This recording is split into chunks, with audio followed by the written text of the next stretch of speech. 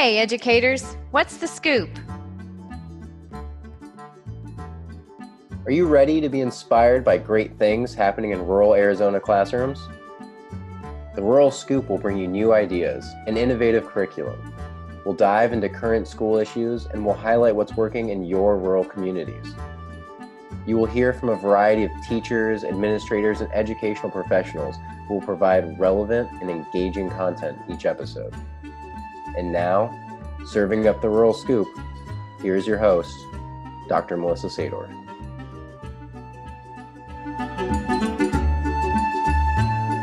Thank you, Rural Scoop listeners, for joining us. I have Dr. John Skretta with us, the Superintendent of the Norris School District located in Firth, Nebraska. He is a widely recognized advocate for student health and wellness and has incorporated a number of health and wellness initiatives in his district that have benefited both the students and the staff. John, are you ready to give us the scoop? I am thrilled to be joining you today, Melissa. Thanks for the opportunity. Oh, thanks for being here. Before we get started, can you give our listeners a bit of information about you and your background? Yeah, so name's John Skretta. I'm the soup at the Norris School District. We are a school district of about 2,400 students in southern Lancaster County in southeast Nebraska. So we're just south of Lincoln, Nebraska, which is Nebraska's capital city.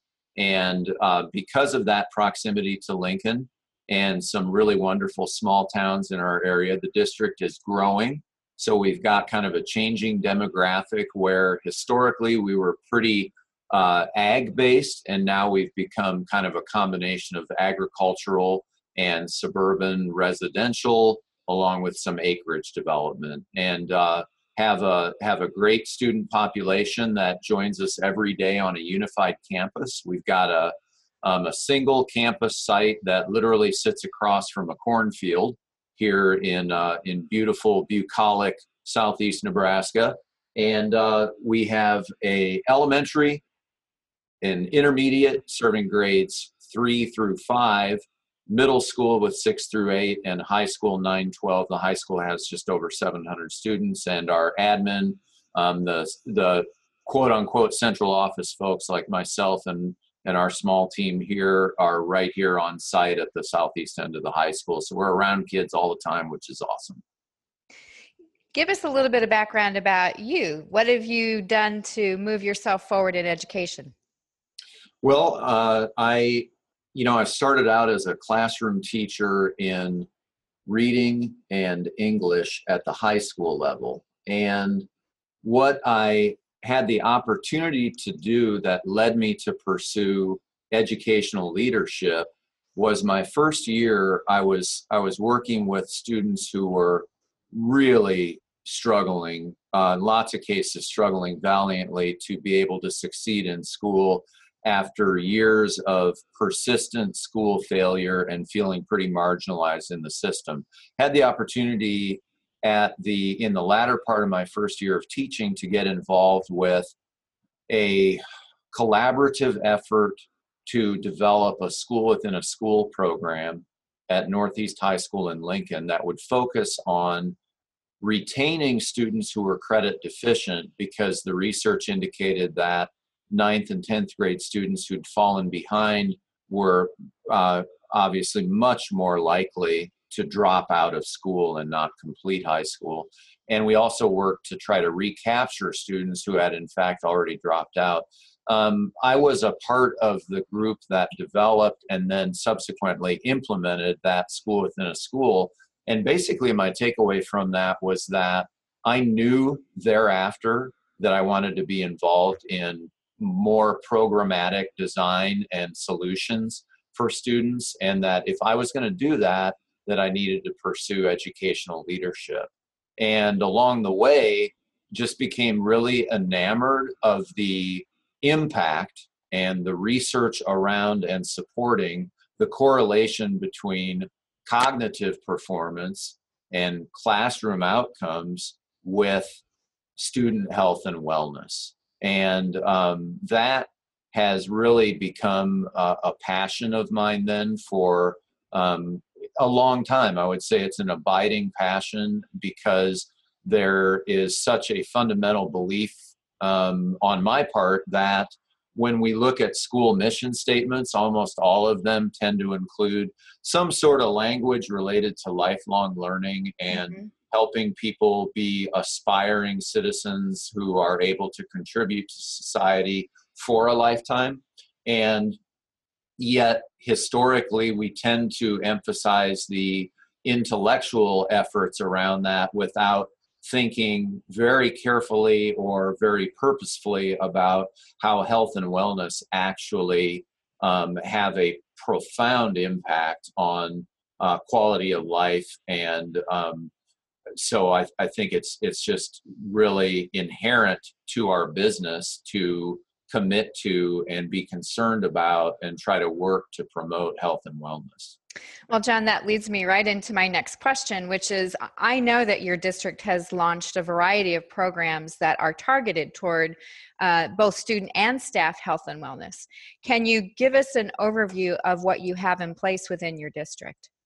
Yeah, really what we've tried to do is we've tried to embrace a coordinated school health or whole child model that aligns with best practices as identified across a variety of spheres within schooling that include everything from physical activity and efforts by teachers and staff to promote staff wellness, a very focused scrutiny and monitoring of our student and school nutrition programming, an integrated approach to PE that focuses on PE as development and focusing on setting personal, meaningful fitness goals, basically trying to ensure that every facet of student health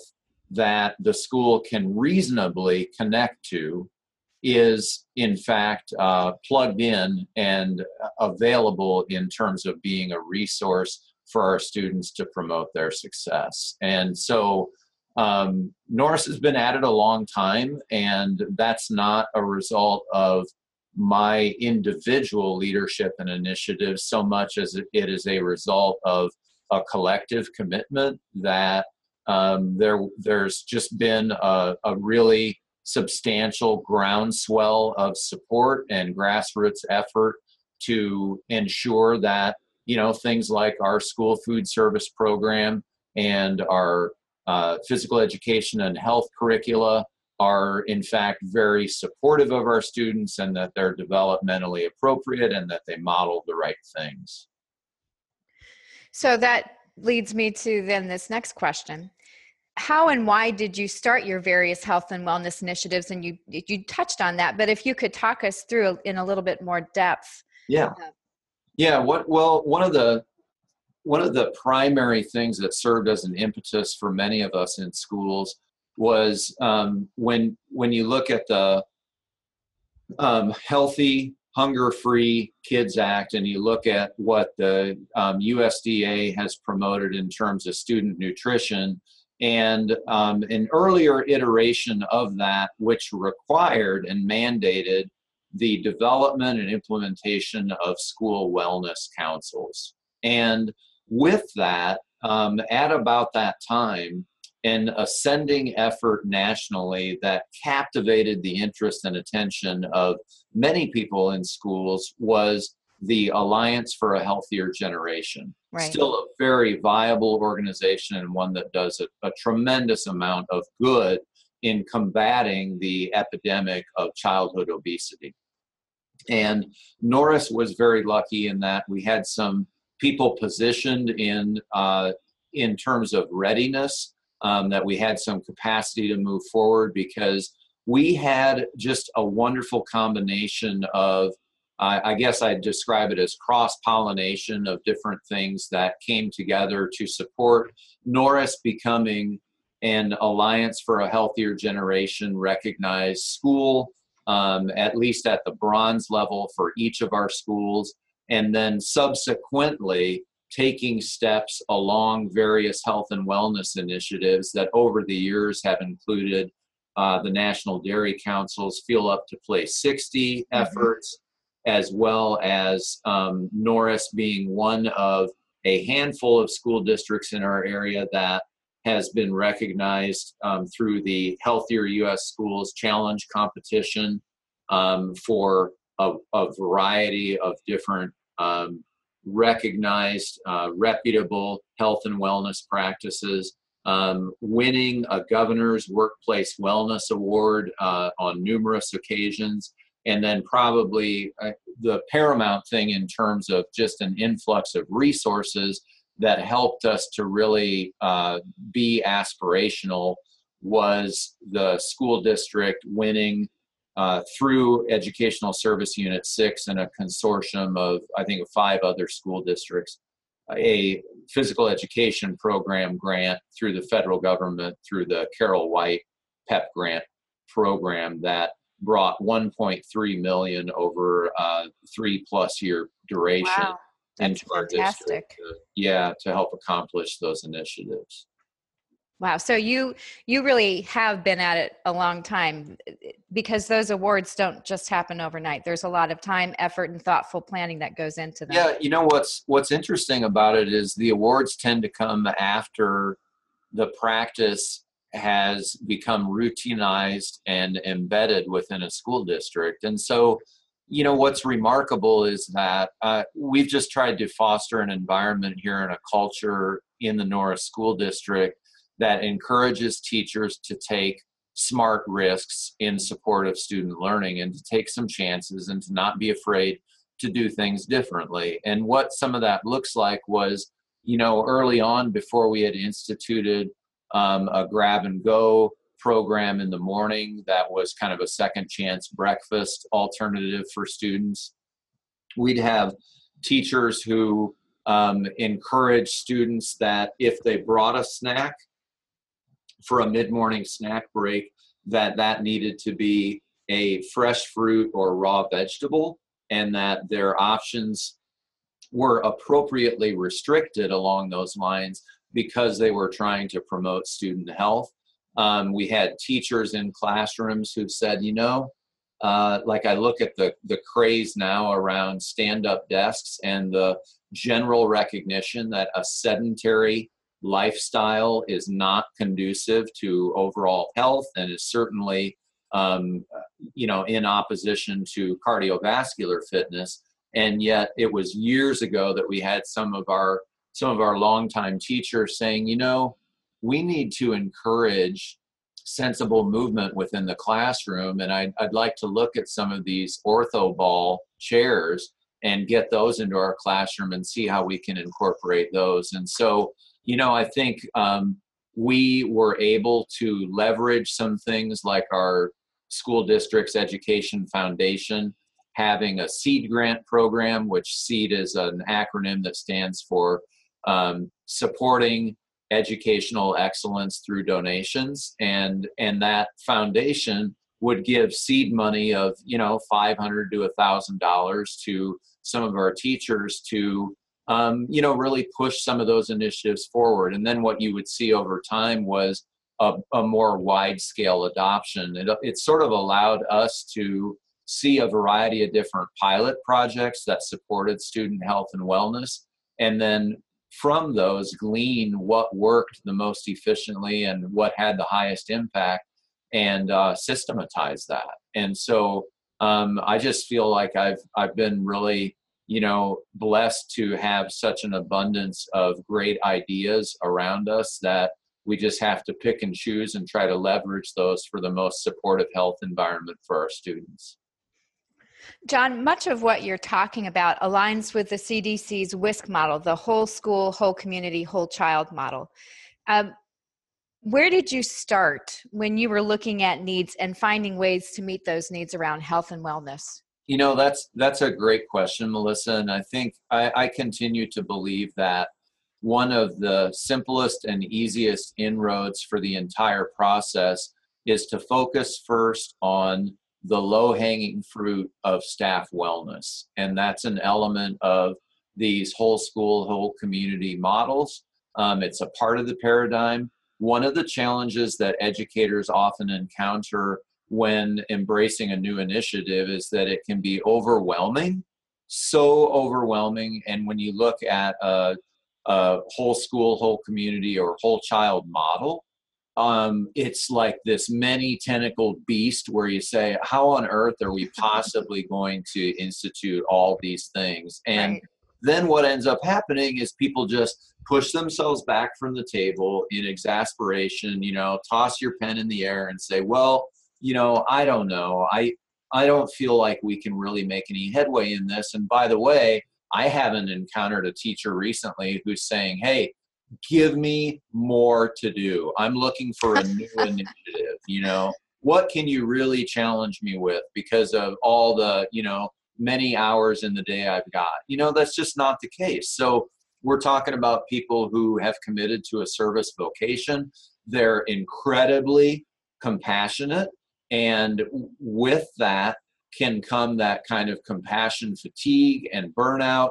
And that's why we're hearing so much now about the importance of resiliency and staff wellness initiatives. And so that's a really key buy-in level, is if you can, within a system, help encourage and ensure that your teachers and your staff members are valued and dignified, and that we're helping to remind them that when they make mindful choices about things as simple as sleep and food consumption and routine exercise and physical activity, that we can all of a sudden help promote a really wonderful environment that then they're starting to model behaviors for students that are replicable and can be internalized by kids. And I'm talking about acts as simple and specific as drinking, enough water on a daily basis, that people are appropriately hydrated and not fatigued and sleepy because they're simply dehydrated when they get to the afternoon because all they've had is 6 cups of Joe. After you focused on the staff, how did you then move it to the student body? Well, and for us, a big piece of that was physical education and physical activity. And really what we wanted to do was we had encountered a situation in our district where for years we had given very scant, if any, attention to our physical education teachers as the content area experts and the developmental experts that they are, and instead had really basically forced them to go through a lockstep procedure of participating in professional development that was not very applicable and not very relevant to PE teachers. And I just remember some of the first times that we got our PE teachers together to encourage them to plan and to dignify the fact that they are experts in physical activity and that they had strategies they could share with our other teachers.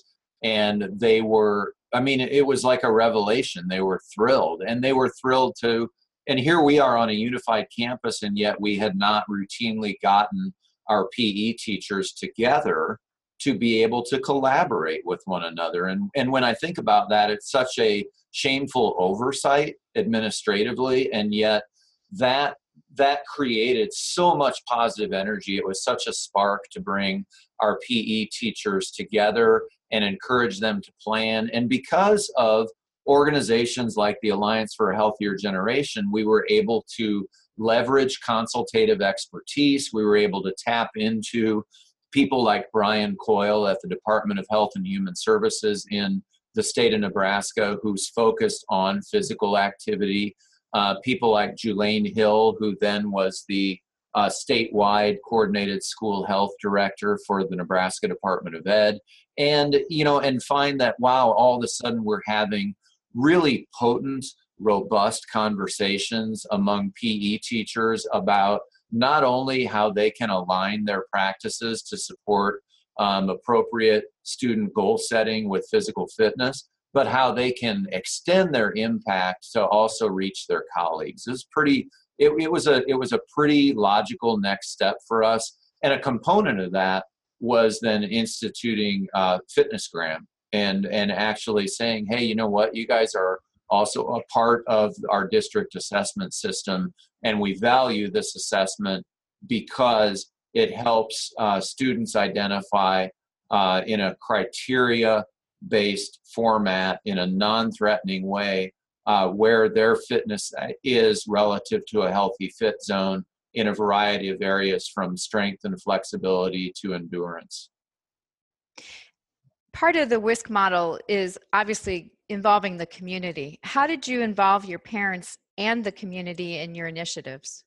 Well, I think the most logical means of doing that suggests itself to schools, first and foremost, is that our parents got involved through our school wellness councils. And in our district, we've embedded that practice to where we have a coordinated school health council that is a steering group at the district level and is chaired by our CSH chair, Jane Hansmeyer, who's a tremendous wellness advocate. And we have community members and parents who are involved in that. But then each building also has a school wellness council, which meets routinely and helps to establish meaningful fitness goals and partner up in initiatives. So for instance, parents were absolutely instrumental in and were tremendous drivers of positive physical activity change in our elementary school when we abandoned the archaic and outdated notion of a school carnival, which for years had been sponsored by our PTO and was neat in its time, but we realized was increasingly incongruous with the sort of activities that we really wanted to promote, because it was about cotton candy and junk food and Right. winning meaningless trinkets and prizes. And, oh, now we're doing the cake walk. Oh man, this is tremendous. How slather on another inch of frosting on that thing, you know? And it was like, wait a minute, what are we doing here? And realized that, you know what? Instead, we could promote a fun run annually and have students basically have sponsors, friends and family, who say for every lap I'm going to commit a dime for what you do, or for every lap I'll contribute $1 to the Norris PTO, you know, and getting kids active and getting them outside and encouraging parents to be a part of that. You know, I think once you get some of those activities underway and you invite and enlist parents to be partners in it, there's no turning back, and it can really energize a community. As you think back to the initial implementation of your different wellness programs, what challenges did you face and how did you overcome those? Well, I think that one of the single biggest challenges that we face in any sort of health and wellness initiative in schools is that there will be resistance encountered from people who have a mindset that is fixed. And that fixed mindset says, I have a very particular and isolated notion about what education looks like. And what education looks like is me as a teacher or the educators engaging in direct instructional delivery, and I want everyone else to be attentive. I want them to be obedient, and I don't want to vary from that. And so the pushback that schools frequently encounter from within related, but it also there's also that pushback that comes from some folks who are skeptical of it within a community, is a reflection of outdated notions about what constitutes effective educational practice. And the single best way to refute that is when teachers adopt routine physical activity measures within their classrooms, and they become more efficient in multimodal instruction, where they're getting kids up, they're getting them engaged in purposeful movement. And when we're taking periodic episodic physical activity breaks, and what you'll see is if you have that experimental group and you have another group that's a control group that's not doing it because the teacher is a holdout or is a skeptic or is resentful about, I don't understand why we're being told we should do this. You know what happens over time is they see the positive results and the benefits derived relationally and in terms of academic performance and in terms of student engagement. When you have kids doing that, that's the single best evidence-based thing that a teacher can see. But from an administrative level, in terms of overcoming challenges, it is absolutely imperative that as educational leaders, superintendents who understand the importance of the whole school, whole child initiative and coordinated school health need to be familiar with the research. We don't have to be research experts, but we need to understand that there are, in fact, valid, empirical, evidence-based strategies that when they're applied in schools create a better and more effective educational environment. And we should celebrate that, and we should make sure that we're attentive to purposefully implementing and sustaining those practices. Very well said. John, you've become an advocate for student health at both the state and national level. Describe how that journey got started and what your focus has been. Well, I think that one of the ideas that I wanted to embrace early on was that it is difficult to promulgate the notion of the importance of student health if I myself was not modeling that and attempting to be attentive to it.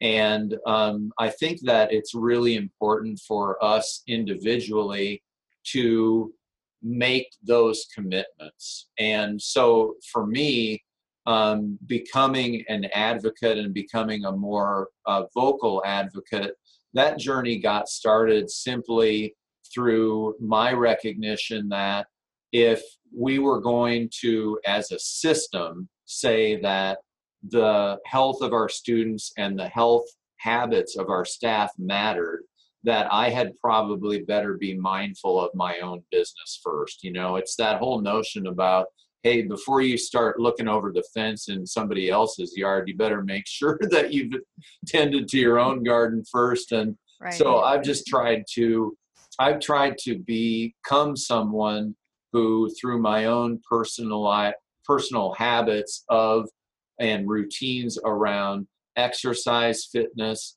and health promotion, that it connects me with a community of people who are like-minded. And that has helped me derive so much momentum that it's been really positive in myriad ways for me, but it's also brought good things back to our district in terms of just recognizing and celebrating with one another that having an active lifestyle is a great thing for people of any age to try to do. And it doesn't mean the same things for different people. You know, it has to mean different things for different people. And so, like, for me, I continue to run, and that's my zen, and that's what I love to do. And I derive a lot of fulfillment from running routinely as exercise. But that, you know, I am not preachy about that. I just think it's important for people to find what works for them and to be engaging in that. And I think that when we commit to being visible advocates for health, then that just sends so many of the right messages to the people around us. And so it allowed me then that by purposefully engaging in a more advocacy-oriented role around student health, that got me involved in a variety of different initiatives, such as the Childhood Obesity Task Force around the Nebraska Medical Education Foundation, and to be involved with health promotion efforts in our state legislature.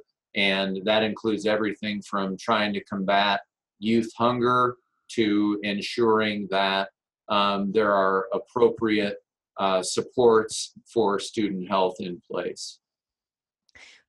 We know that a rural school might have some unique challenges when looking at implementing programming like what we've been discussing. What are your thoughts on that? And do you have any possible solutions?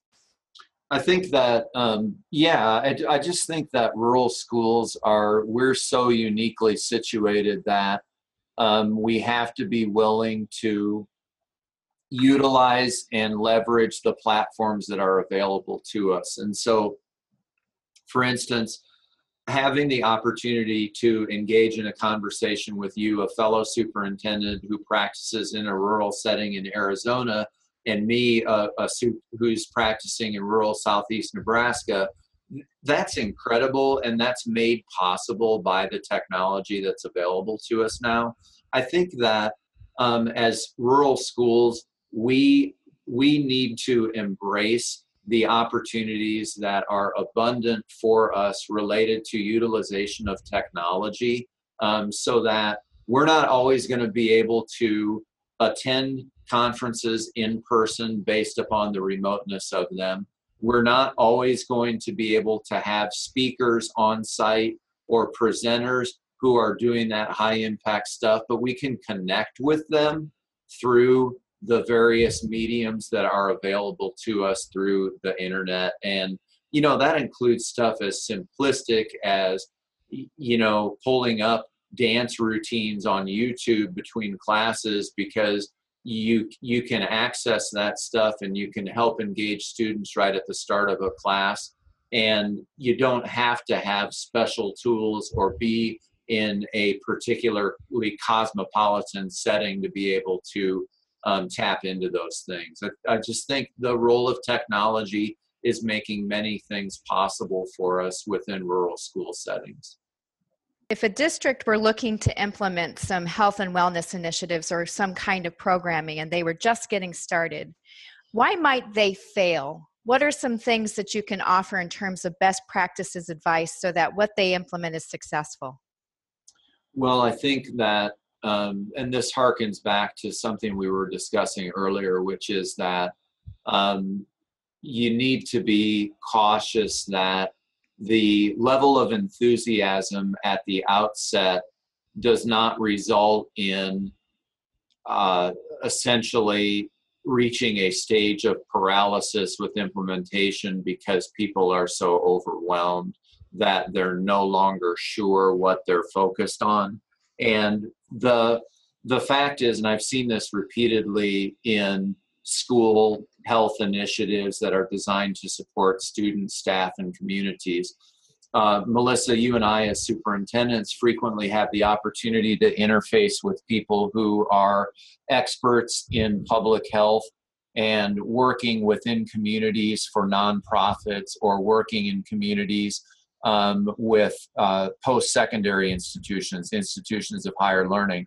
And while many of these people possess incredible research expertise and have a profound understanding of the theoretical constructs around student health, we need to make sure that there's a balance between theory and practice, and that in practice, what we do is as practitioners, and SUPs are practitioners, we're connecting with people at a local level and trying to make inroads and trying to make positive impacts. And I just think that the biggest thing that can get in the way in initial implementation of school health initiatives is getting overwhelmed at the abundance of possible solutions, becoming enamored of a couple different off-the-shelf solutions that do not actually reflect substantive changes methodologically, but are things that people are just playing with. And that then you will see fatigue sets in, implementation fatigue sets in, the flat line becomes a reality. And when that happens, if there's not a clear, cohesive direction that's a result of ongoing dialogue from a school wellness council that is helping to steer and coordinate and commit efforts, your efforts as a staff can be squandered, and people can get exasperated, and they may give up. And if you experience that, it's hard to help people summon again the courage to commit meaningfully to making these kinds of changes within school settings. And so I hope that response makes sense. I just think that there's a balance between theory and practice, and the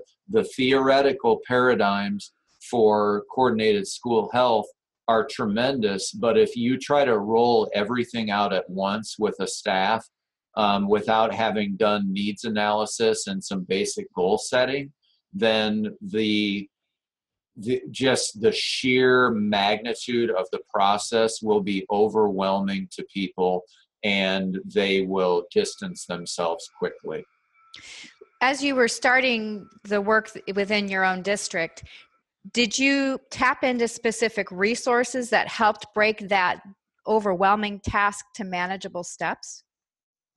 Yes, and I, and some of those resources are some of the things previously mentioned, like the conducting the needs assessment work. When you go through and you do an inventory for the Alliance for a Healthier Generation, then it's going to give you an idea of just where your greatest areas of need are and what your optimal strengths are. And I think that's an important component. The other piece of it is that in schools, we're in such a dynamic environment around student health and how different needs manifest themselves as priorities in a variety of different ways. Eating healthy and the initiatives that Michelle Obama, as the then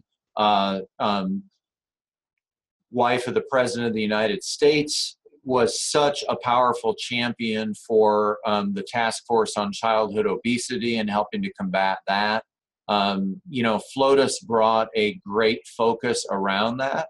And yet what I've seen in the last several years is a shift in coordinated school health approaches that has put a prioritization around students' mental health and their sense of well-being and sense of self-efficacy, and efforts in schools to promote coordinated efforts for suicide prevention and to provide earlier interventions through multi-tiered systems of support for students who need mental health services is yet another tremendous way in which schools can positively impact students. So I think I think that it's really important for schools to do an ongoing needs analysis as part of their conversation around student health, so that you're tackling what matters most to you in the moment.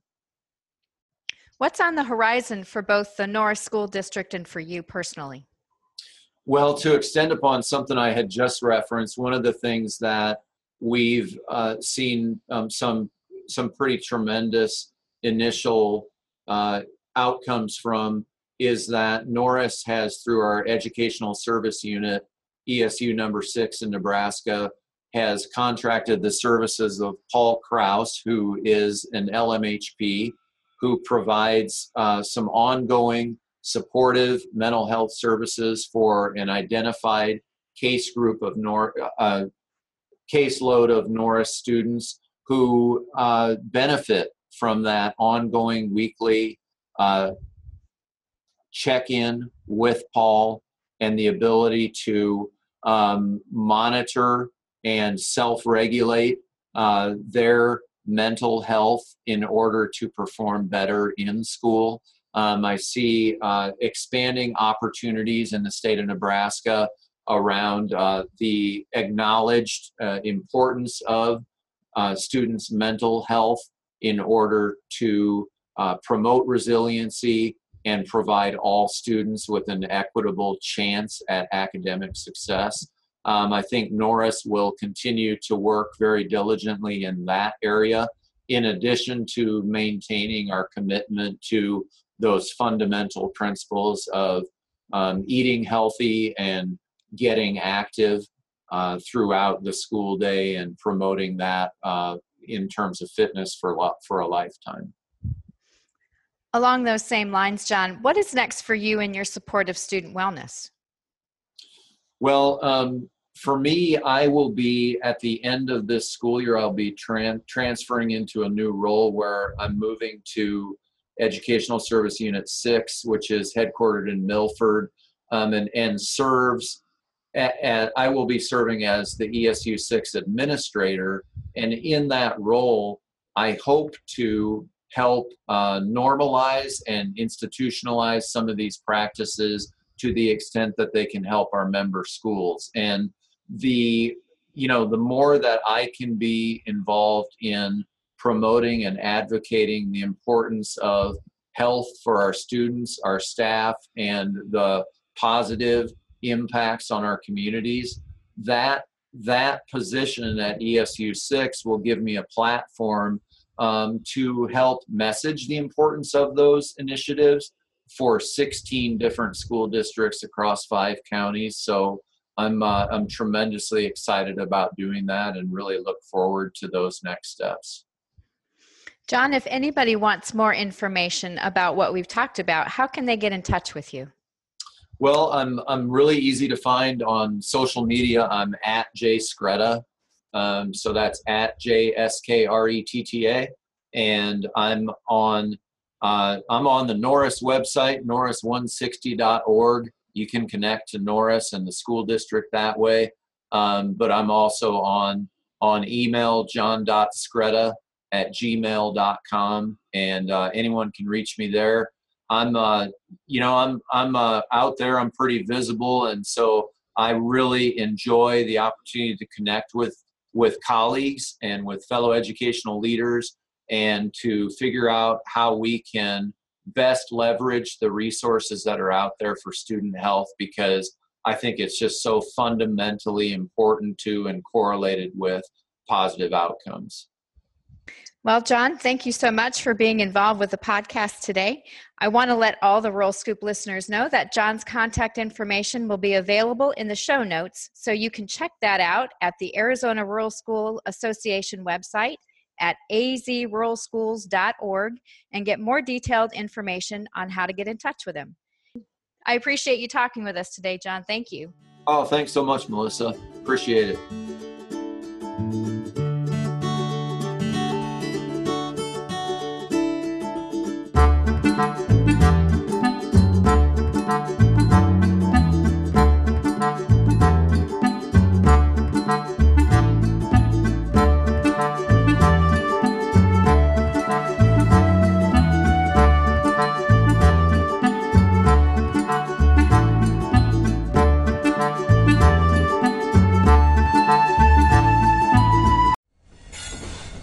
Proud member of the Podnuga Network.